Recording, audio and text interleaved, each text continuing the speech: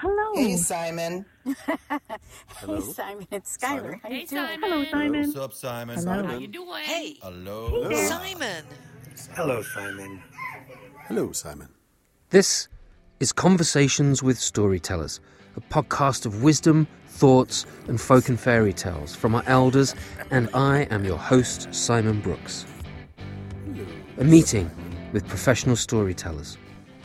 I met Sebastian Lockwood a long time ago, and we chatted at events and talked about stories, but we never really sat down to get to know each other.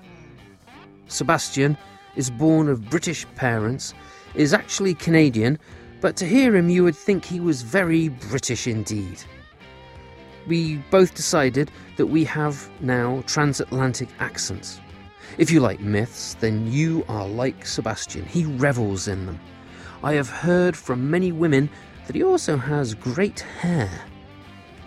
Sebastian and I met in his home in New Hampshire, sat next to a crackling fire, and we just started talking about his books, first of all. Anyway, sit down and make yourself comfortable for my conversation with Sebastian Lockwood. Just for the record, I'm with Sebastian Lockwood. Christopher Sebastian Crosby Lockwood at your service. Really? Yes. That's a lot of names. I know. Unfortunately, I was Christopher Sebastian Crosby. Crosby was a family name. Mm-hmm. And for some reason, I got called Sebastian instead of Christopher. And Christopher is a wonderful saint. He carries people across rivers, but they de-sainted him about 20 years ago, I think. Really? And then, Sebastian, God, he winds up tied to a tree full of arrows. So you always see these statues of Sebastian who looks like a pincushion. A real martyr. Yeah. Oh my gosh. Yeah. Yeah, some of those martyr stories are pretty heavy things. I would say so. I mean, I remember as a boy, I was sent to Catholic boarding schools, which was a whole story unto itself, as you can imagine. Catholic boarding schools in the, late 50s. But doing the Stations of the Cross, talk about a story. You had to kneel and study all 12 moments of the torture, leading up to the crucifixion. And you're doing that at the age of 10 in a cold church in shorts on a little kneeler with straw, Oh, okay, so you did have a kneeler, you weren't on the stone floor. You're on the back of it. Oh, yeah, oh my gosh. So when I was at school, at that age, we weren't allowed to wear long trousers except for in winter. It was all shorts. It was all shorts, right? Yeah. It was the same for you? Yeah. But I have noticed that we have some similar books. I have that Virgil Aeneid book. Oh, okay. I have the John Gardner Gilgamesh book. Excellent. I also have... John Gardner's a wild man. Yeah, right. Wild man. Yeah, and Stephen Mitchell's and Seamus Heaney's Beowulf. I've got both of those. Yeah. But yeah, there's a few others that I've been noticing. I got, recognise the spines. I got to drink with Seamus Heaney a couple of times. Oh my gosh, you did not. I did too. And one of them is so funny. One was I knew a guy called Alfie Alcorn, a novelist, and Seamus was good friends with Alfie, so when he'd come to town, he'd stay at Alfie's house, and Alfie'd have big parties, and I'd get to go to the parties and hang out and talk to Seamus and drink scotch with him, and he was always so sweet. Ah, Sebastian. I'm Chaser Sebastian.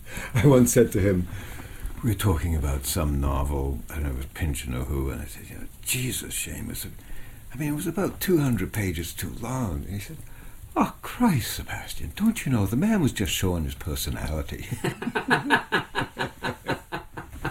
We both flirted with the same woman. He said, you go on, Sebastian, you're younger. And then the time I ran into him that was so funny was I was living over by Davis Square somewhere, and down the end of Kirkland Street, there was a laundromat. And this is in Somerville? Yeah. Yeah, okay. And across the laundromat from Kirkland Street was a real heavy-duty, Southey-type Boston bar, just about as heavy as you could get. And so I'd gone down there, and I think my wife, Katrina, had gone in to put laundry in, and I go over, and Seamus is sitting at the bar nursing a glass of scotch. And I'm like, Seamus, what are you doing? Oh, Jesus, my wife's over the way doing the laundry. Oh, no way. So I sat in, it was called the Kirkland Street Cafe. So I sat in the Kirkland Street Cafe with a bunch of just the heaviest townies around you could imagine. And Seamus eating. And then chatting with Seamus. Oh my gosh, that's so cool. That's really neat. I love stories like that. Yeah. You hung around in the right circles. I did not. Well, I was very lucky in a way. I did run into a lot of interesting people. I think part of that was in the 60s and 70s and 80s, it was a pretty small club. So if you were in London, you were just going to run into people, at parties and wherever, And it's sort of the same in New York and Boston. Right. Yeah.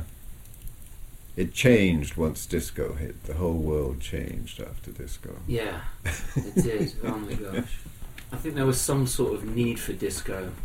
Yeah. Just to dance and not think. Yeah, right. Yeah. But boy, we needed, when punk rock came out, it was about time. Wasn't it? Yeah. When Elton John and Kiki D started singing, "Don't Go Breaking My," it was like, all right, we need to change. Yeah. Something you could cut your teeth on. Yeah, right. Something you could chew. Yeah. My stepfather, he wanted to send me to, I was a bit of a handful, which is no surprise to most people that know me.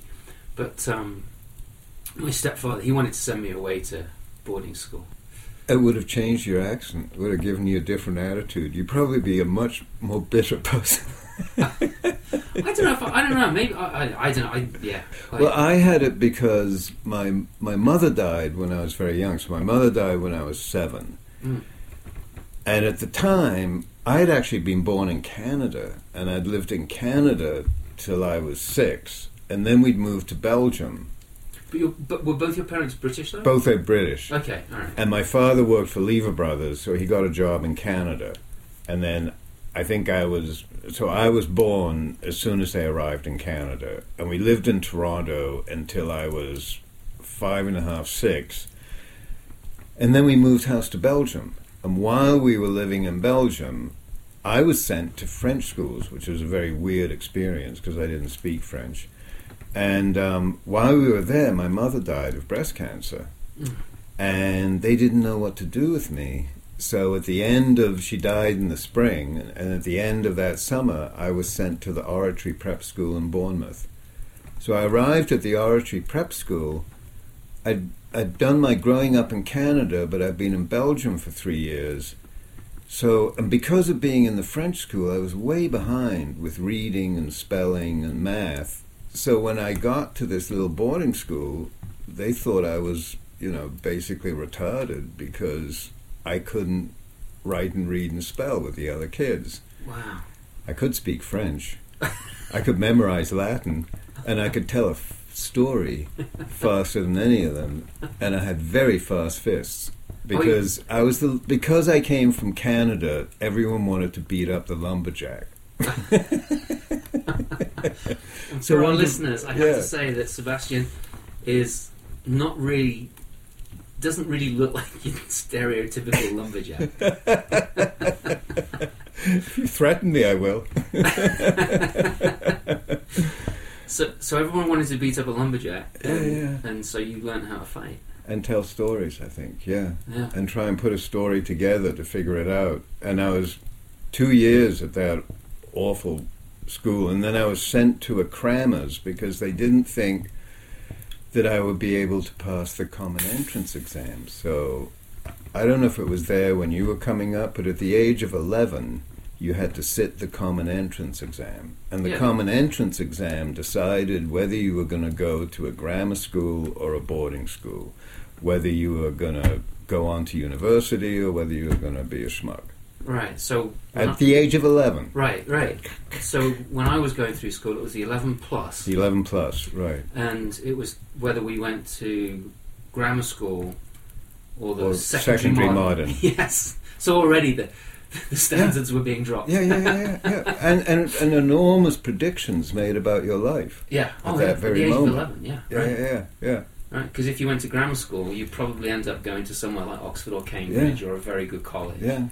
If you went to secondary modern, you might go to a tech college. Yes, you might go exactly. to an art college. You might go to. But you would be told and given the message all along that other life was for other people, not for you. You should just stay in line and do your job and don't make a fuss, Right. And you'll get a good cup of tea and a nice retirement. You'll be content. Yeah, the golden fob watch, right? Yes, right. Oh, dear. Yeah. Oh. So it was a very sort of mixed up cultural coming, because I had that Canadian bit, I'd been in Belgium, and I literally could speak French as a kid. I'd been really indoctrinated heavily into the Latin Mass. And sort of in between summers, I'd be shipped off to places, and the most likely place I was shipped off to was North Norfolk, Blakeney. And Blakeney is a tiny, beautiful little village right on the northernmost tip of Norfolk with a huge tidal harbour, one of those tides that just is immense as it comes and goes. And I summered in that house, and in the Cramer school, so that also did a weird thing on me, because, I was told that I was not bright all those years, and I kept thinking, I think I can think. But in that Cramer, I raised an owl. I stole an owl and raised it, and that's the very owl right there. That's the picture of it. That was the owl that I stole out of a beech tree and raised up. And that's a whole story unto itself. Oh, I bet. And well, I'm thinking Kestrel for a Knave when you say that. Right, Barry Banks' book? Yes. Beautiful. Yeah, he's incredible. So yes, it was an extraordinary experience like that. I stole an owl, baby owl, out of a nest, taught it how to fly. And then when I finished that school, I was told that I was now going to go back to Canada and go to a boarding school in Canada.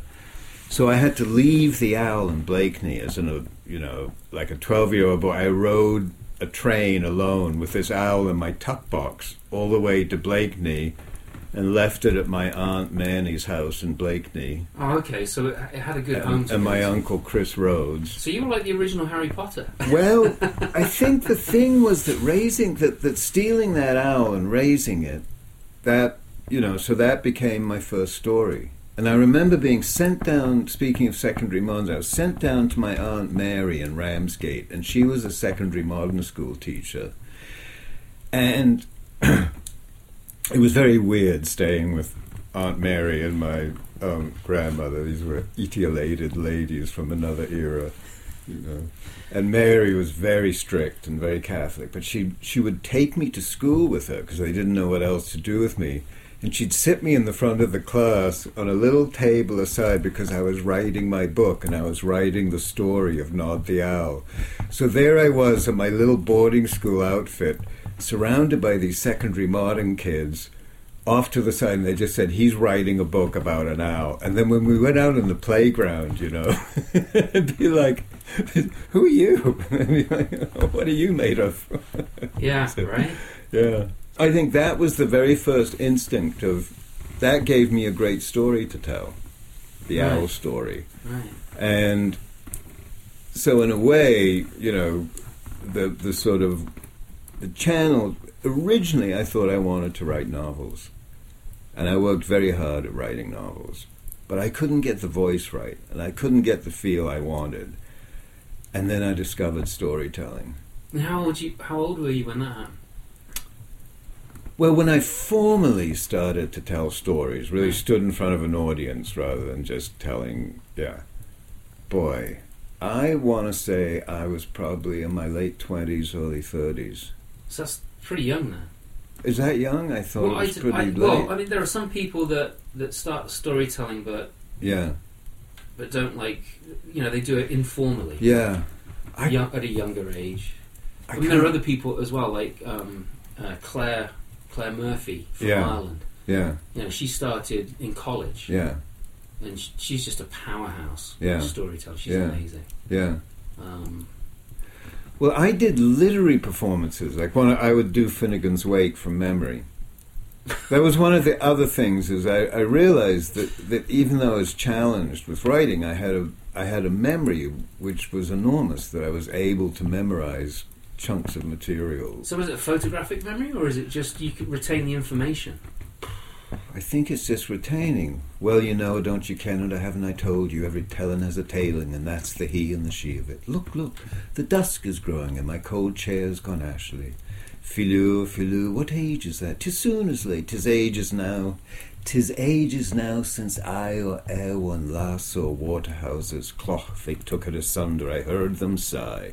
Oh, my back, I want to go to Akesley Pains. Ping pong, there's the bell for sexoloiters, and can shep the descender spray. Bang! Ring in the dew, ring out the new, and Gadavari vert thy showers, amen! You say that? No, aye. So it goes on. I'm not sure if I could read that straight, let alone recite it. That's incredible. Well, I got very distracted by Joyce because, you know, I was just overwhelmed by Ulysses and amazed by Finnegan's Wake and tried to write like that. And of course, there's only one Joyce. Yeah. Everything else is pretending. You got to get your own voice. And I think that's what, and I find I appreciate really clear, strong storytelling and writing. You know, I'm not that interested in that atmospheric and onomatopoeic beauty. You know, it's like, tell me, I need story, you know, and I need a hero I can root for, or a heroine, you know. Yeah. Someone I can identify with and root for, like Odysseus, you know. Yes. Yeah. He's a good fella. Yeah, I've been reading some Sinbad lately. Yeah. And he's an interesting fella. Isn't he? Yeah. But it's also the repetition of, and then we crashed. Yeah. And it's like, not again. Really? Can something else happen? And then I found this treasure, and I came back, and then I thought it's time to go on to go on a journey again, and we crashed. Yeah. It's like, dear Lord. Yeah. But they're good stories. Oh yeah. They're really good stories. Yeah. I mean, all of those, 1,001 Nights. Just, Yeah. An amazing language, and I really love Richard Burton. Okay. Now, there are some people who really don't like him. You know, T.E. Lawrence gives Burton the back of his hand and says he's a complete imposter, and he's really incredibly mean about Burton. Wow. And other people sort of try, but you read his life, and this man was amazing. I mean, and he had that ability, like Lawrence, to go native. He could put the clothes on and sit in a circle and become one of wherever he was. And that's how he learns his Arabic, and that's how he learns all the 20 variations he has of it. And he's just unbelievable. He marches through jungles and, all that stuff, and he's swashbuckler, Right. And I think his language is beautiful. Right. One of Queen Victoria's favourites, right? Was he? Yeah. I think he was popular in the court, for sure. Okay. Yeah. Okay. That's why Lawrence probably hated him. Yeah, maybe. Maybe. I mean, Lawrence himself is quite a story. Yes, right. Unbelievable, these men. Just incomprehensibly brave and adventurous and erudite. Yes. Yeah. Botanists and entomologists. Right. I mean, where are these people now? I know. I think, I've been thinking about this lately because, there are these amazing people that used to exist, these icons of the past, right? Yeah. And we don't seem to have them now, or if so, we don't know who they are.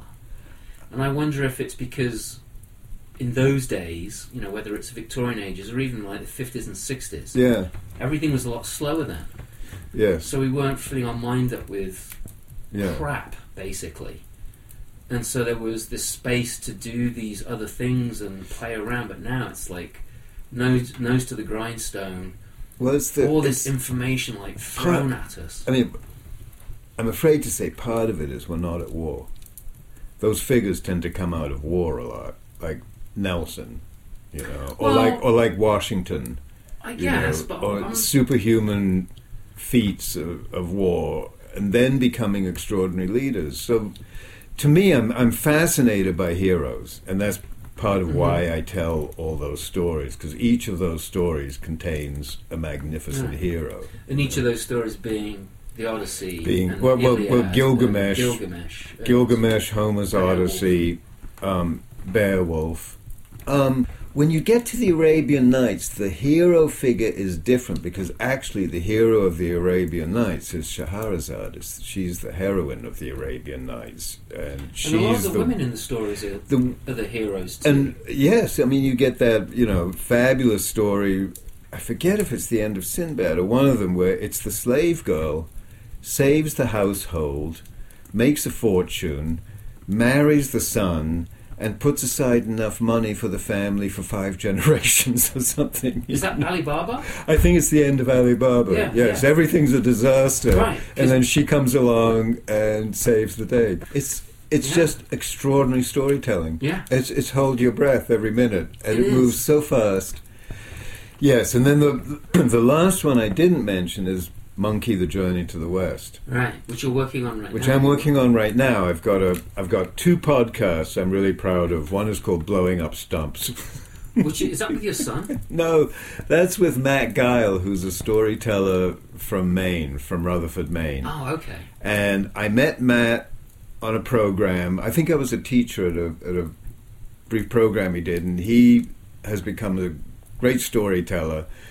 And so he has he has wonderful stories about growing up in real deep rural setting Maine, blowing up stumps, living in a trailer, all that. And so we're taking his stories from New England of coming of age, the first time he handled a gun, for instance.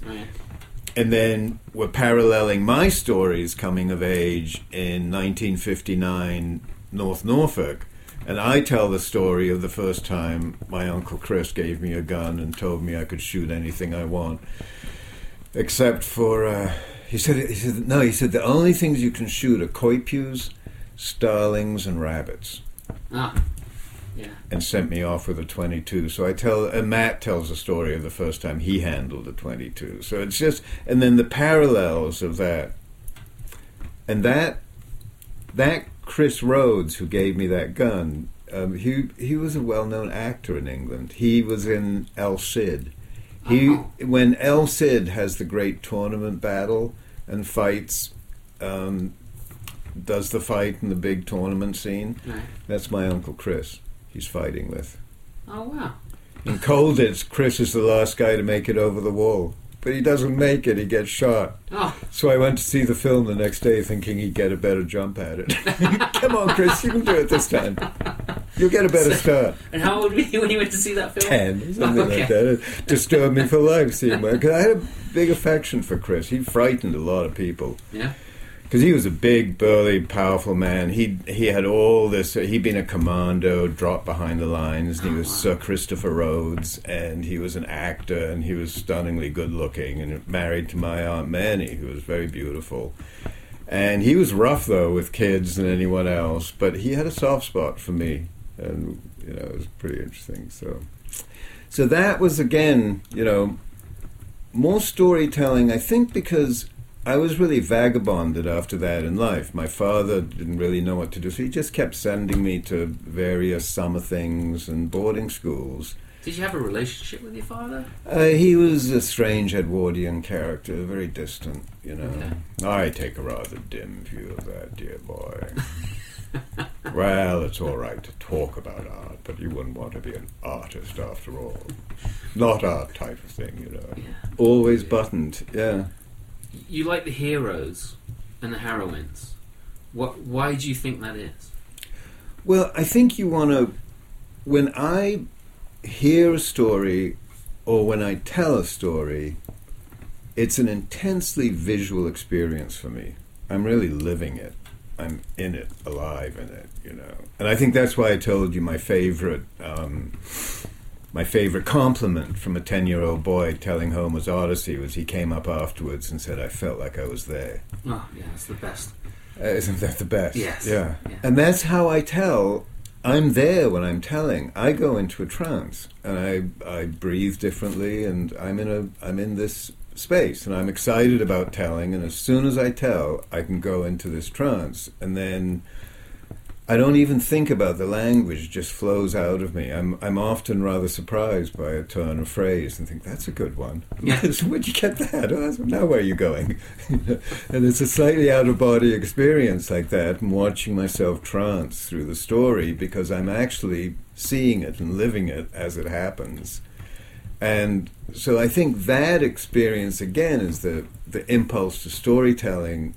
Almost more so than novel writing, because novel writing tends to be much more reflective on the page. You'll engage in philosophy and long descriptions, etc. Whereas in the storytelling, you really want to create this vivid picture. And then for me, the language of all the epics I've talked about, Monkey, the Arabian Nights, Homer, there's something about that language that's so beautiful. Mm-hmm. It just flows and rolls and rhymes, and it's like a meta language they're writing in. Almost the older it gets, the more magnificent the language. I mean, Gilgamesh is so visual, and you can smell and feel and touch it. And so when I do the language myself, I want to put my audience into that same, and that's where having a voice with a mid-Atlantic accent is very useful, because I can use my voice like warm butter on toast. It's a useful accent for the melody and rhyme of storytelling, because when you're doing the long vowels, they just sound better. Bath sounds better than bath. Yeah. You can just lay on that A, and give it a long trough, which is hard to do when you're. So the American accent tends to, chop against the word. The English Euro accent tends to elongate the word, So it adds to that sort of mellifluous quality you want.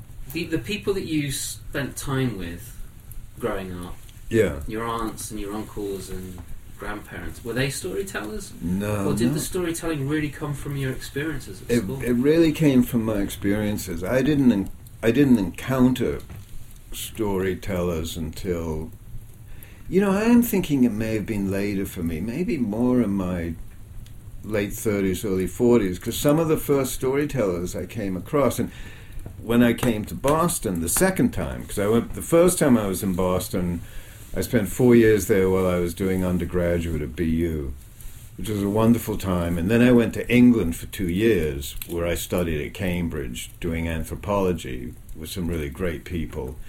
And then I came back to Boston.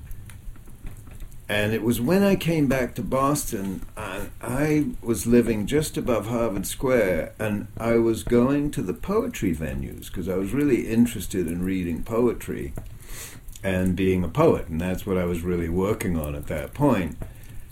And that's when I met Brother Blue. So and that's when I heard Odds Bodkin. And I think those two were the 1-2 punch that were like, oh, maybe that's something I wouldn't mind doing. Yeah, Brother Blue's amazing. Yes, I had a great time with Brother Blue and Ruth. I had a wonderful time with him. Some amazing experiences. Yeah. So this was the 80s, maybe? The early 80s? Yeah. When I first was with Brother Blue, he had a venue in the beautiful room in the Harvard Divinity. And I had gone there to tell Gilgamesh for the very first time.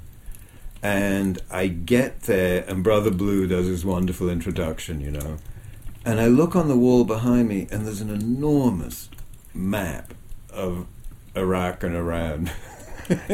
Just there on the wall, We tell the story. Yeah, so that's when I really became aware of storytelling as something to do with... Because at that point, in a lot of those poetry venues... and at that point in Boston, Cambridge, you could go to an open mic reading every night of the week. Yeah. They were just everywhere, and it was so much fun. The Squawk, I can't rattle them all off, there's so many. And it was starting to shift between poetry and storytelling. Huh. And I got to the place where I preferred to put the poem down and just go. And I was enjoying the improv of that But then I realized the real joy of improv was telling the Odyssey, you know. And now I'm telling a story that's a Cadillac, that's the Green Arrow. Yeah. You recall the Green Arrow? It was the steam train that went from London to Scotland. Oh, I'm sorry. I was in comic book land. I was like, okay, that's an interesting analogy. The steam train. I'll roll with it. Yes. No, I do remember. Little British boys used to worship that train. I know. Train spotters. Yes. Yeah. There's pictures of me and my brother in our anoraks next to some of the steam trains. That's great. Living in Worcester, we had the Severn Valley Railway. Yeah. You know, so we were always doing that. Well, they were magnificent, and that's what I think of Homer as. You know, it's just I was telling my little stories, and then I got to drive the Green Arrow, the big steam train, flying. Yeah. What was the something flying too? The flying something. The flying Scotsman. Yeah. Right. See, if you'd said that, I would have known what you're talking about. Because that was the what was that? The Edinburgh to London. Wasn't it? Yeah. At the time, it was like the fastest train. Yeah. Yeah. So that was the feeling of at first experimenting with doing my poems, sort of improv. Mm-hmm. But then realizing I wanted to tie that improv to a truly, enormous story. And you take Homer's Odyssey, and it's the cornerstone of Western literature. But is that why you chose Odyssey to If you want to know what Western literature is all about, if you want to know what Western philosophy is all about, you start with Homer's Odyssey. Every single piece of what matters in Western thinking is in the Odyssey. It just sums it all up. The laws of hospitality. And the reason Odysseus kills those young men ruthlessly is because they do not obey the laws of hospitality. And that's right at the bottom of all of our philosophy. And one of the wonderful things I love with it is Odysseus and Penelope's relationship. We think of women in the ancient world as, not having a place, as it were. But one of the things the Greeks felt about marriage was it was very important that the man and the woman be like-minded, that they shared the same sensibility of thinking, of mind. And so Penelope thinks like Odysseus, and Odysseus thinks like Penelope. And that's why they're able to survive. And that's why they're so important to each other. They fulfill each other. He fulfills her masculine half. She fulfills his feminine half. And meanwhile, he's going around sleeping with... That gets very complicated. Now, if Athena came into this room, she could blow your clothes off and throw you into that bed and be on you before you thought a snake had attacked you. I mean, what the hell? Is sleeping with a goddess really? I mean, come on, man. It's like, now either you're hallucinating and you're having... Now, if in a hallucination you sleep with a goddess, are you cheating on your wife? If in a dream you sleep with Circe, do you wake up and said, I'm afraid I cheated on you last night. I was sleeping with another woman. It was a dream. Is Odysseus in the real world, or is he in dreamland? When he starts, he's on an island with a woman who can change into any of his imaginings she can turn into every night. He wants to go home to Penelope. He wants to get out of heaven. He's stuck on an island with an amazing woman who can transform into anything and create anything, but he wants to go home. Yeah. And he went all through, and so he escapes the sirens, he'll escape Circe, And, I mean, yes, he slept with Circe, but she turned his men into pigs, for Christ's sakes, and the only way he could get them back was by sleeping with her. Lucky he didn't turn into a pig. Right. I mean, those episodes are so wonderful, but are they hallucinations? Were they drug-induced? Interesting questions, these. Or was it the real thing? It's a story. Right. It's a myth. Right. It was so interesting to me when you actually said to me, I didn't think of the epics as myths. And I thought, well, that's funny. We think of it as the origin myth. The big myth. Yeah, the big myth, yeah. And that's it for, because Plato, Aristotle, all of their thinking is refinements of Homer. It's extensions of Homeric thought. And Odysseus' whole challenge of who he is, and then you get the other aspect where Odysseus is twice born, like Jesus. Mm-hmm. He goes down to hell. And he walks around in hell and has various experiences, and then comes back from hell, making him twice born. And then he has his life that goes on. And so that twice born piece, Gilgamesh is twice born. He goes to hell and comes back. Right. And that is part of the sort of heroic episode, and it happens with Jesus, where, you know, at the end of his life, he'll go down to hell, and he'll spend 3 days in hell pardoning people. I'm sorry, it was a mistake. You can go now. Before he comes back to sit at the right-hand side of, the Almighty, yeah. So that experience of being born again, I think, is very fascinating in terms of storytelling and the imagination. But I think we personally have that journey, that we get to be born again. And because, you know, one of the things of dealing with age, now I'm on this plateau of 73, you know, it's like you're on this plateau. And one of the things people complain about most in this place in life is regret and loneliness. Yeah. The loneliness is the men and the women you've outlived. You know, I can see a long line of men I've outlived, and that becomes a stranger and stranger experience. And then, you know, the regret is, in hindsight, you can see so clearly the mistakes you made, the stupidity, the arrogance, the slap yourself in the head, why, you know. Yeah. But if you slap yourself too hard, you'll knock yourself out. So you have to be born again to escape the past and live in the now.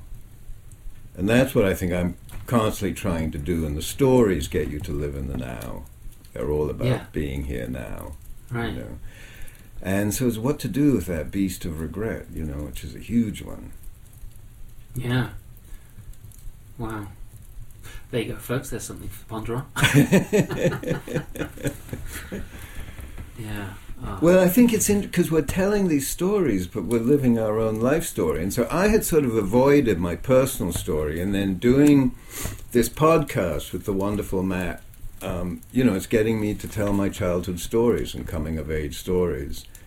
And I'm really enjoying that now. I don't think I would have enjoyed it so much 20 years ago, but this feels like a great time to be doing it. You know, polishing the chestnuts, you know. Yes, yeah. And one of the annoying things with age is it gets fresher. Really? Yes.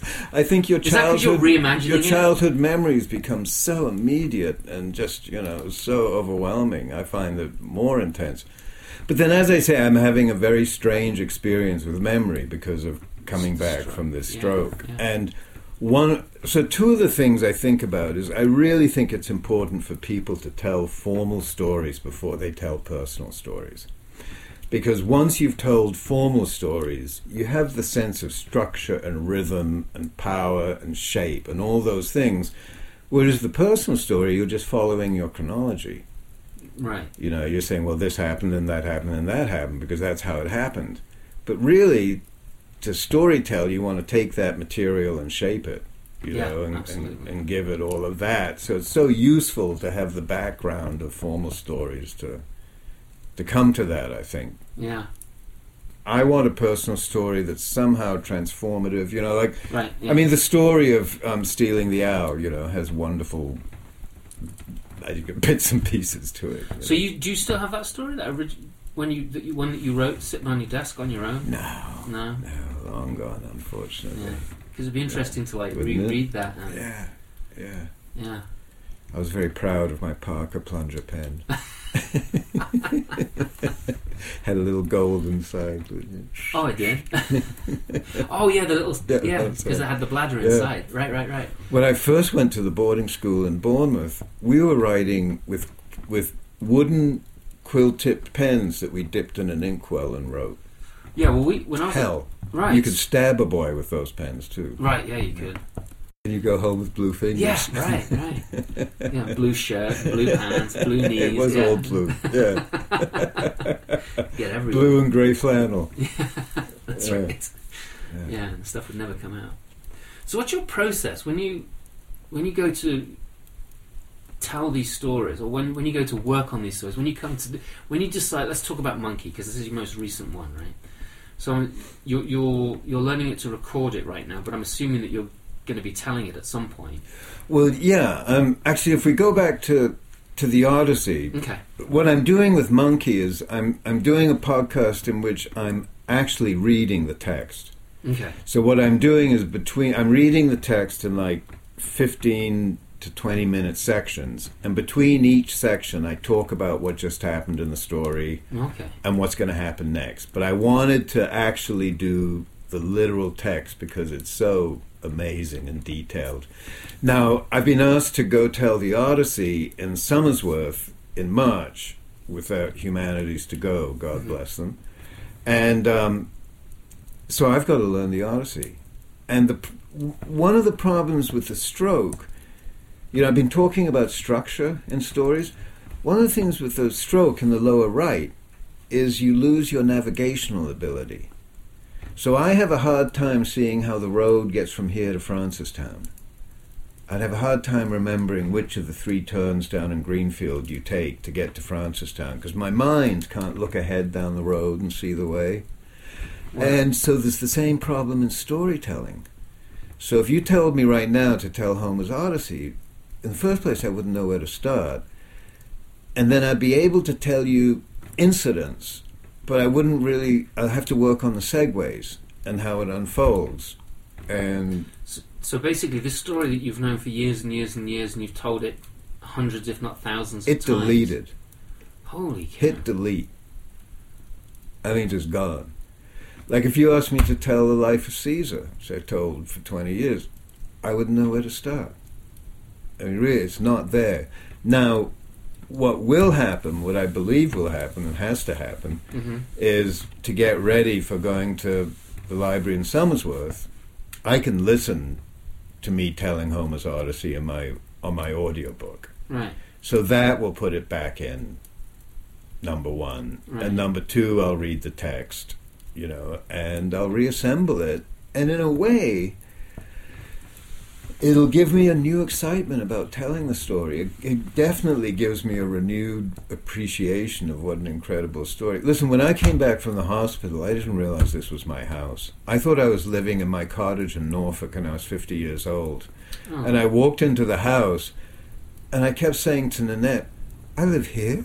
This is beautiful. This is really my house. Wow, this is great. Well, it's good that you came back thinking that. Oh my gosh, this is a horrible house. Why am I doing that? Oh God, I made a mistake. Yes. Jesus. Yeah, no. So it's the same with the Odyssey. It's like, wow, this is so beautiful. That's so. So I have a really childlike. And I think post-stroke, you do get a sort of childlike delight and appreciation in life. You really treasure. What's that born-again thing, right? It is born-again, absolutely, because I was in another place for a rather long time. Oof. And the first year of recovery was very difficult. It was like what you described with COVID. Absolute exhaustion. I just was laid out on the couch day after day, just sleeping and trying to get by. And then after a year, almost instantly, just boom, I suddenly felt better. It's like, oh my God, I feel so much better. And then since then, I've been getting better every day.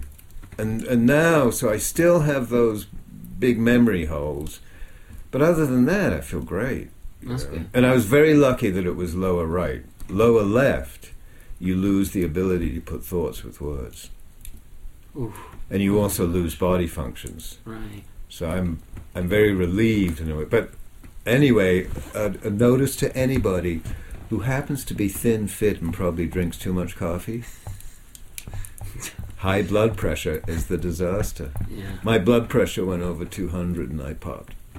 Oh, wow. I didn't have my blood pressure under control.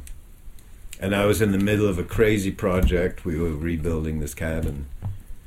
Which is, this cabin, by the way, is absolutely gorgeous. It's wood, rustic, and you might even be able to hear a pot-bellied stove crackling away. And it is an Airbnb where we love to have writers who can go swarming through the library. Yes. And it's attached to a 1792 house. It is. Farmhouse, right?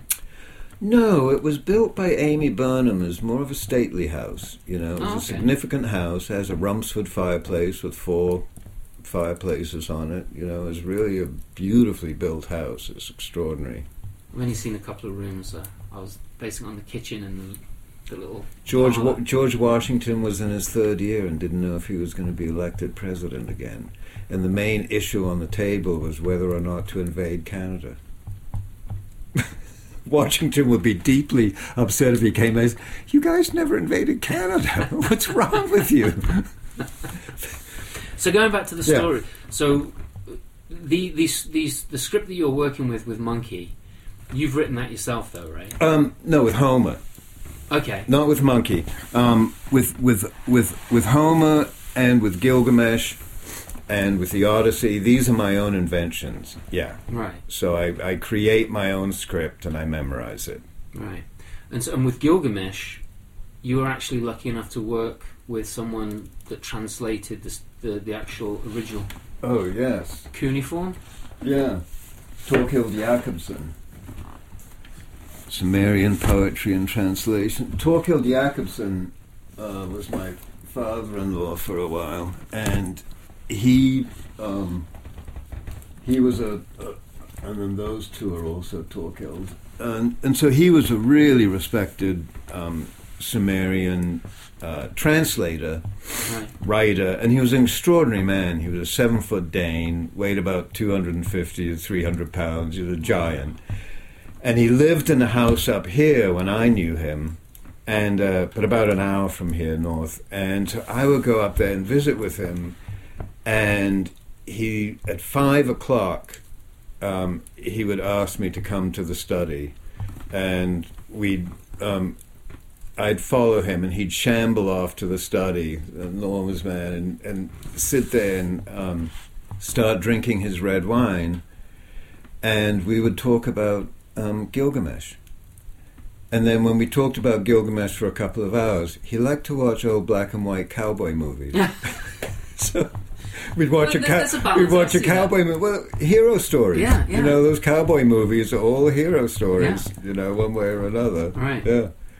And so it was extraordinary to have that access to the text, because then I could continually say to him, what's going on here and what does this mean and who is this, and have that inside information. And then with Monkey, A Journey to the West, we only had one translation by Arthur Whaley that really wasn't very good and was very short and put out in the 50s. Mm-hmm. And Anthony C. Yu made this incredible translation in 4 volumes. And I got to meet and talk to him. So again, with the story, I was able to say, Tony, what's going on with the epiderms and what are they? And Tony, what is the cave and the 3 stars? Why the cave of the slanting moon and 3 stars? And you say, oh, Sebastian, now the 3 stars. And off we'd go. Yeah. So that's why, partially I want to do it in small, but Tony wanted me to read it. He loved the way I read it. Well, that's nice. But you know how that goes. So I'm enjoying just doing it this way. I can do it on my own terms, my own way.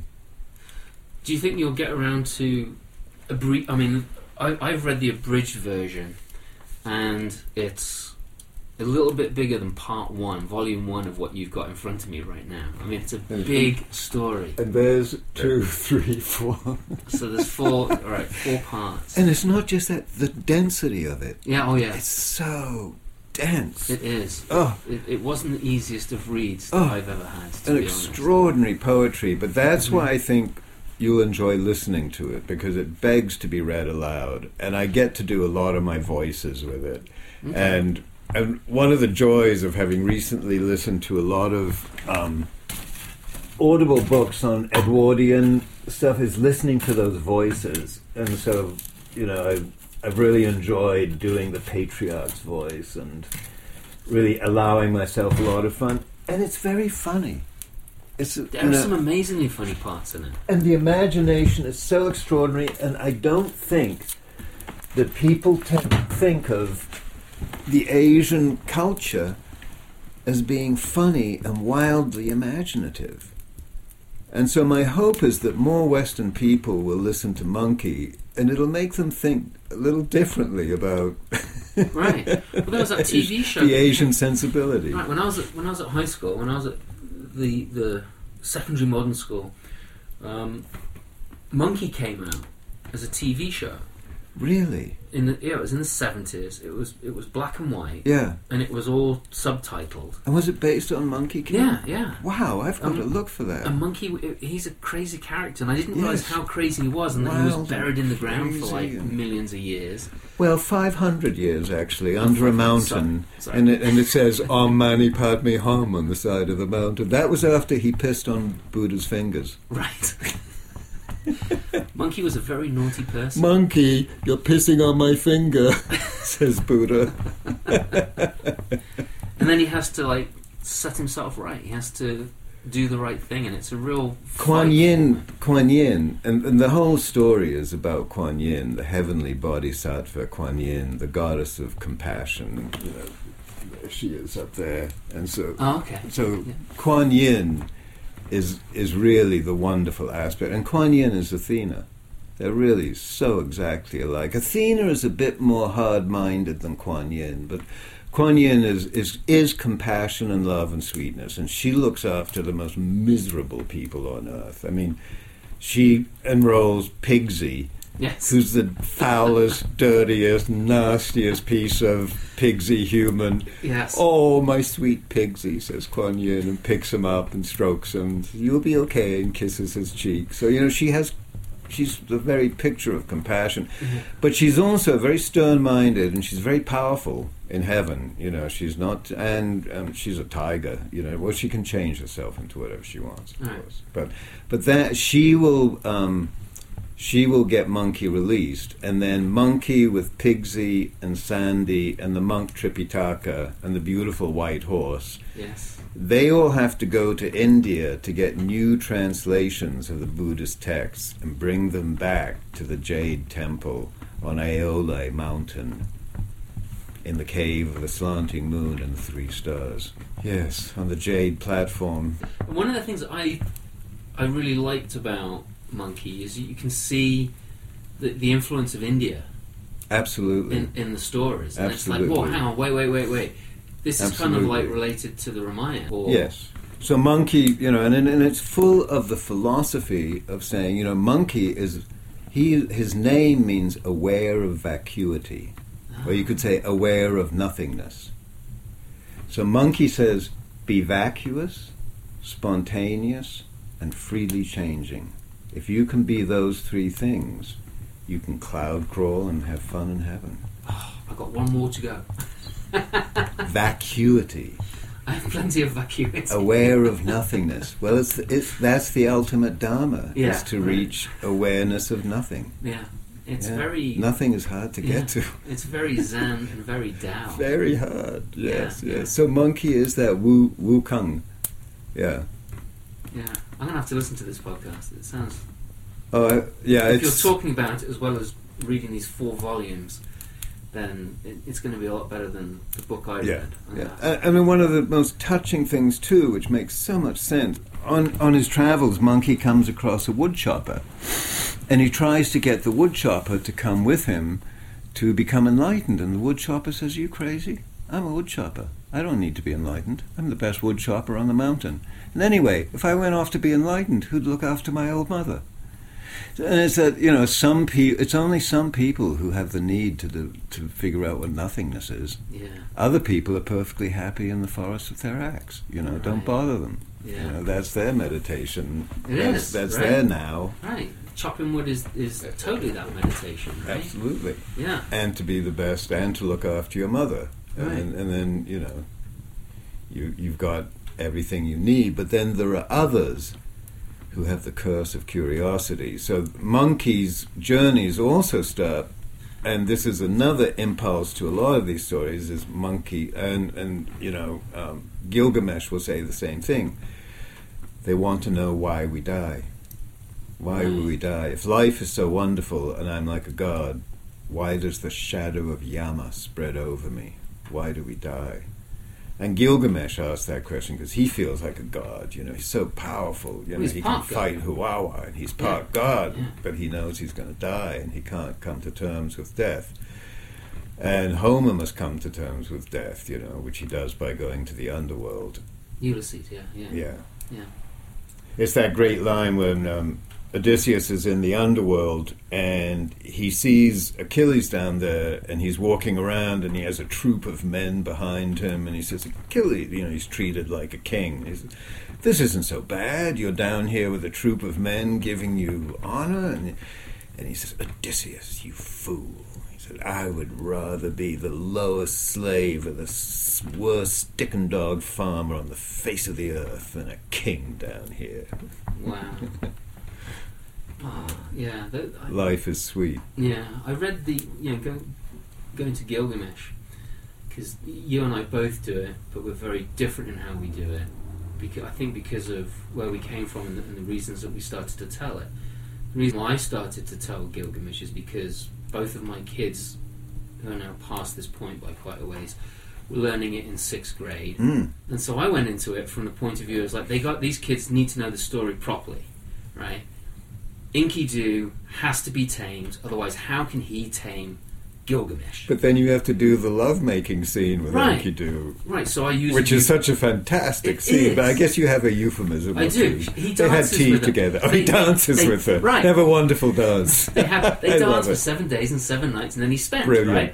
Brilliant. And the teachers are like, oh, I see where he's going with that. And the kids, if they studied later at college, they'll be like, oh my gosh, I didn't realise that. Right? But it's so my version of it. And when he was full of her beauty. Right. And what's the other phrase that you use? He came on her like a summer shower. Like a sudden summer shower. Yeah. That's straight out of the story, yeah. Right. Which when I tell it for older people, I use that because it's just like you say, it's amazing. It's beautiful. It's like they wrote in a meta language. Right. Yeah. So my way of telling Gilgamesh is more geared towards getting kids enthusiastic about the epics. Yeah. Right. Whereas you come at it from a more studious side, right? From a more... I was going to say thunder and lightning. Well, that as well. Thunder and lightning, yeah. And those episodes are so extraordinary to tell, the Wildwood and the Huwawa and, yes, all of that. Yeah. Just extraordinary. Yeah, I haven't told Gilgamesh in a while.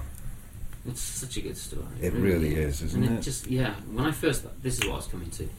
The only version that I had was a teeny tiny slender little translation. Yeah. And when I read it, I thought, it's all right, but it's not great. Yeah. It just didn't touch me. Right? Yeah. It didn't feed my soul or anything like that. Yeah.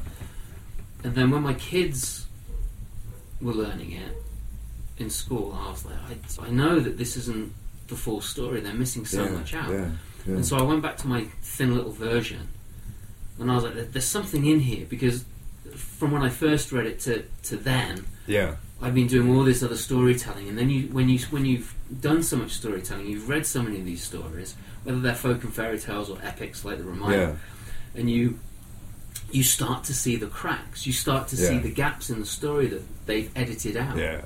And it's like, so what went in here? And that's when you start to get Stephen Mitchell's version, you get Gardner's version, right? And then you're like, oh my gosh, and then you totally fall into it, and so it's the primer versions, if you will, even if they're like Penguin classics, they're not the go-tos always. Sometimes you've got to poke around and find those really, really good versions. And it seems to me that Tony... What was his last name? Torkild Jacobson. No, the monkey one. Oh, the monkey. Yeah. Tony Yu. Tony Yu. Y-U. Anthony Yu, yeah. Anthony C.U. Yeah. So it seems to me that I've read the abridged version. Yeah. Which is deep and heavy, and it has wonderful language in it, but... Boom. Yeah. I it's really just unbelievable. Yeah. It totally is. And and so you'll go through a paragraph, and then the poem says, and you get this half-page poem, and they love these rhythms of 3 beats up, 3 beats down, da da da da da da da da da da da da da da, and so the poems have this lovely sing-song nature to them, And then you go back into the prose, again with these sentences that can go on forever and ever and curl around and climb a mountain and come back. You know. Almost need a ruler to follow them. Yeah, I do. So those poems, talking about the poems that are interdispersed throughout Monkey, the journey to the west. Anthony Wu, did he find? He's translating poems. Yes, not just from the manuscript of Monkey, but like from the. No, I think they're right in the manuscript that he would have found that the poem, because it'll do a paragraph of narration, and then the equivalent in a poem, which is a detailed description of the flowers and the mountain and the animals. But where are those poems coming from originally, like before Monkey happened? I think they're right there in the text. Okay, all right. So it's a novel written by Wu Cheng in the 16th century. Okay. And I'm not sure, so he, I think, was getting his material. So he's a novelist, but he's using his novel writing and his poetry technique just interchangeably. So he's switching from prose to poetry to prose to poetry to prose to poetry as he goes, and you get used to it. And at first the poems seem very dense, and you sort of want to get back to the story. And especially in the first 2 episodes, I'm having to say to people, just allow the density of this detail just to be. Don't try and Yeah. But it's supposed to be based on a true story. Oh yes, of a monk who takes a 10-year journey to India to get these texts, and at the time he leaves, the emperor has forbidden any foreign traveler, so he actually has to go underground. But by the time he gets back, they've discovered that he's made this amazing 10-year journey, and he's bringing back these extraordinary texts. So when he comes back, he's actually celebrated, and the emperor is very happy that he brought these texts back. Lucky thing, otherwise you would have had his head chopped off. Right? Yes, right. Don't go against the emperor, you see. No. It sort of adds to the wonder of the story that he's willing to become an outlaw to go and find these sacred Buddhist texts and bring them back to the Jade Temple in the country of Aeolai. And the characters that in the book that he travels with, they are also outlaws. Yes. Pigsy and Sandy. Yeah. Sandy's a soldier who's become a coward. Right. Pigsy is Pigsy. Yeah. And then when Monkey is released from the mountain, Kuan Yin gives the priest a leather cap that he can put on Monkey's head. That's right. Yeah. And by saying Om Mani Padme Hum, the priest can control the leather cap, squeeze Monkey's head if he's doing the wrong thing. That's right, yeah. And then Monkey's weapon is a little gold pin that he keeps behind his ear, and he can pull that out and turn it into a 3,000-pound cudgel if he wants. Yeah. But he can turn himself into anything he wants. Right, it's so wonderful. Yeah, he can grow because there's echoes of Hanuman. Yeah. All over it. Yeah. And I just did a terrific section with the patriarch Subodhi, who teaches him all he needs to know to go and be Monkey. It's really. I got. Yeah, it's a terrific story, and it's just wonderful. So when you're performing live in person, which you haven't done for a long time because of COVID and because of your stroke, what gives you the most pleasure? What, other than the kids coming up to you afterwards and saying, "I was there." What floats your boat when you're telling a story? I like to be very physical. Yeah. I like to be very, very strong on the stage. I like to. By the time I finish telling, the hair on the back of my neck should be wet. There you go. If I'm not sweating, I'm not telling. Yes. I like it to be very physical and very in my body. I tell from the pit of my stomach, and I tell from the bottom of my voice, and I tell passionately.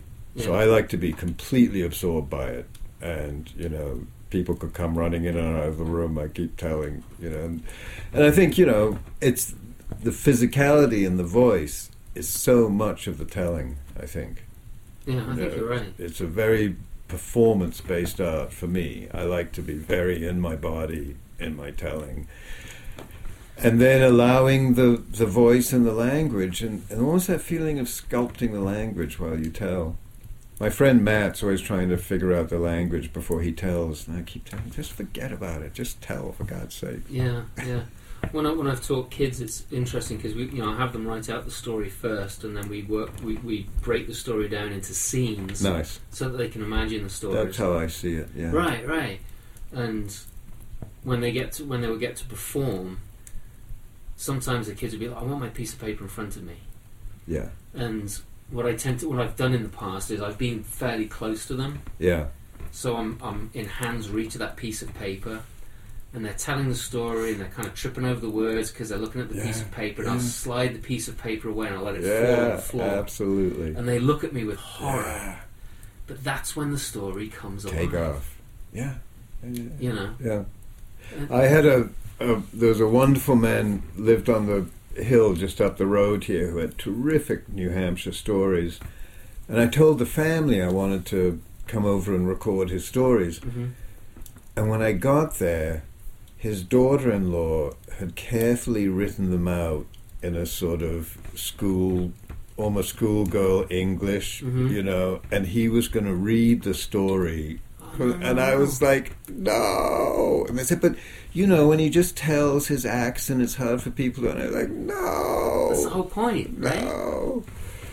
I know, I was just distraught because because then it doesn't become his story. It becomes a story that's been translated and changed its lens. And speaking and writing are two different things. The laws of grammar do not apply to your tongue, and if they do, take that shackle off and spit it out. Right. No grammar here, thank you. Grammar-free zone. So my son... Miles is now a very accomplished rapper. That's right. Under the name of Millies and Blanco. And I listen to his language, and he's sculpting. And it's just beautiful, and it's complete freeform, and it's been fascinating over the last 4 or 5 years watching the evolution of his language. And he's now doing what he calls higher level rap, and it's much less of the sort of bombastic cursing and much more of the fluid language. I mean, he said, Dad, I do the same thing you were trying to do. Tell weird poetry in front of a band. But he's having a ball. He's making more money than you are. He sure is. God bless him. Couldn't happen to a nicer guy. So and he feeds off my story ideas and stuff, That's he knows great. the big stories. And he's in Boston, right? So it's not actually New York City now. Oh, he's in more New York City. Yeah. Okay. He's very out of Boston, though. I mean, he has 617 tattooed on his neck. Right, I did see that in the videos that I watched of his work. Yeah. And there were some references to Boston. Oh yeah, lots, because that's where he really came of age. Yeah. Yes. So when you first came into storytelling, you mentioned that you saw Brother Blue and you saw Odds, and that they were the ones that kind of popped that bubble for you, allowing you to be like, oh, there's this. Mm-hmm. Were there any people that influenced you, or did you just dive into it wholeheartedly by yourself and find your way through it? Yeah, there were some influences because I was very interested in people who were doing sort of verbal jazz and freeform. There was a playwright, John Lipsky, I was very influenced by in Boston. I loved his work. And he was a big influence on me. And then, I think, obviously some of those great actors, and also, if you're going to do an English voice, you want to bounce off those great actors and think about those voices, I mean, Gielgud, what Gielgud does with his voice, Gielgud can pause like no one on earth. Yeah. And, when you can pause, you know what you're doing. Right. It's the silence that shows how good you are. Yes, I would agree with that. Yeah. I would agree with that. Yeah, sometimes you got to hold your breath. I know, when you first start playing around with that, it's the scariest thing. But then you get the audience say, wait, he's something wrong? Then boom, drop it in. It's so exciting when that happens. You see people's reaction. I love it. I love it. How do you feed yourself artistically? Right now, hugely with audiobooks. Yeah. And I was an avid reader, and then I think it got harder for me to read once I had to go to specs, and I'm very annoyed by these progressive specs or whatever. And then I discovered Audible, and I've been listening to a lot of history, And I've been listening to great, novelists from, that's how I feed myself like that a lot. If you turn around and look at what's behind you. Oh, yes, I know what's behind me. That feeds me. Yeah. We're looking straight at Crotchet Mountain across the Rhinebrook Valley.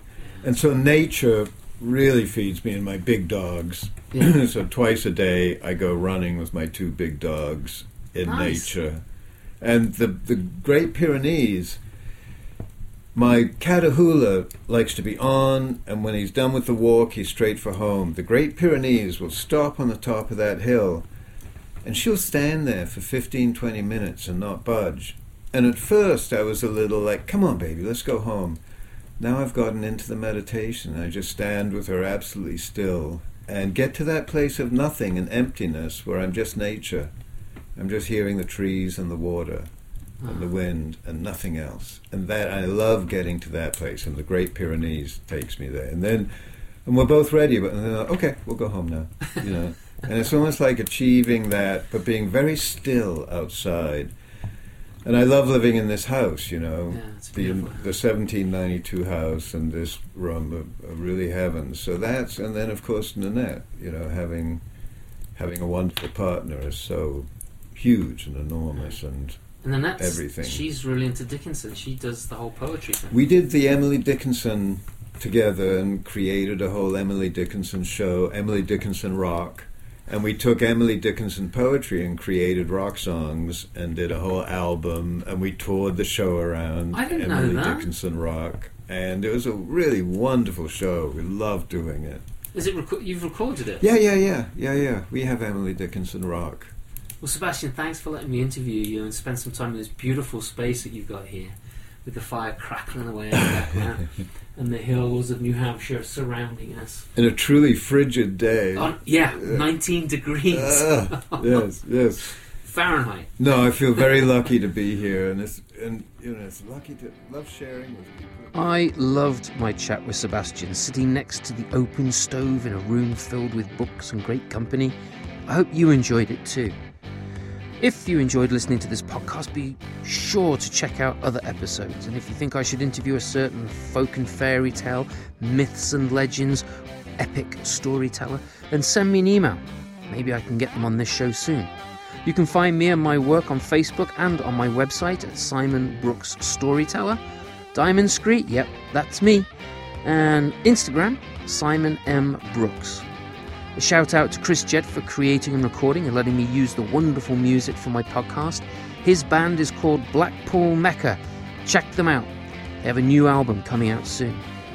You can help keep this podcast alive and support my craft by becoming one of my Patreons and paying anything from $1 for an episode that you enjoyed to a regular monthly subscription. In return, you get extras, early releases, and exclusive content on my work. You can do that by going to www.patreon.com/Simon Brooks. If you can't join my wonderful tribe of Patreons, then help me out by doing something you can do. I would be incredibly grateful if you could leave a review on Podbean, Stitcher, Apple Podcasts, wherever you found this episode. It doesn't take long and it helps others find this podcast too. Thanks for being here with me. I know there are lots of other places that you could be, so I greatly appreciate it. Until next time, be healthy, be happy, and share the stories you love. Cheers. It's just a story.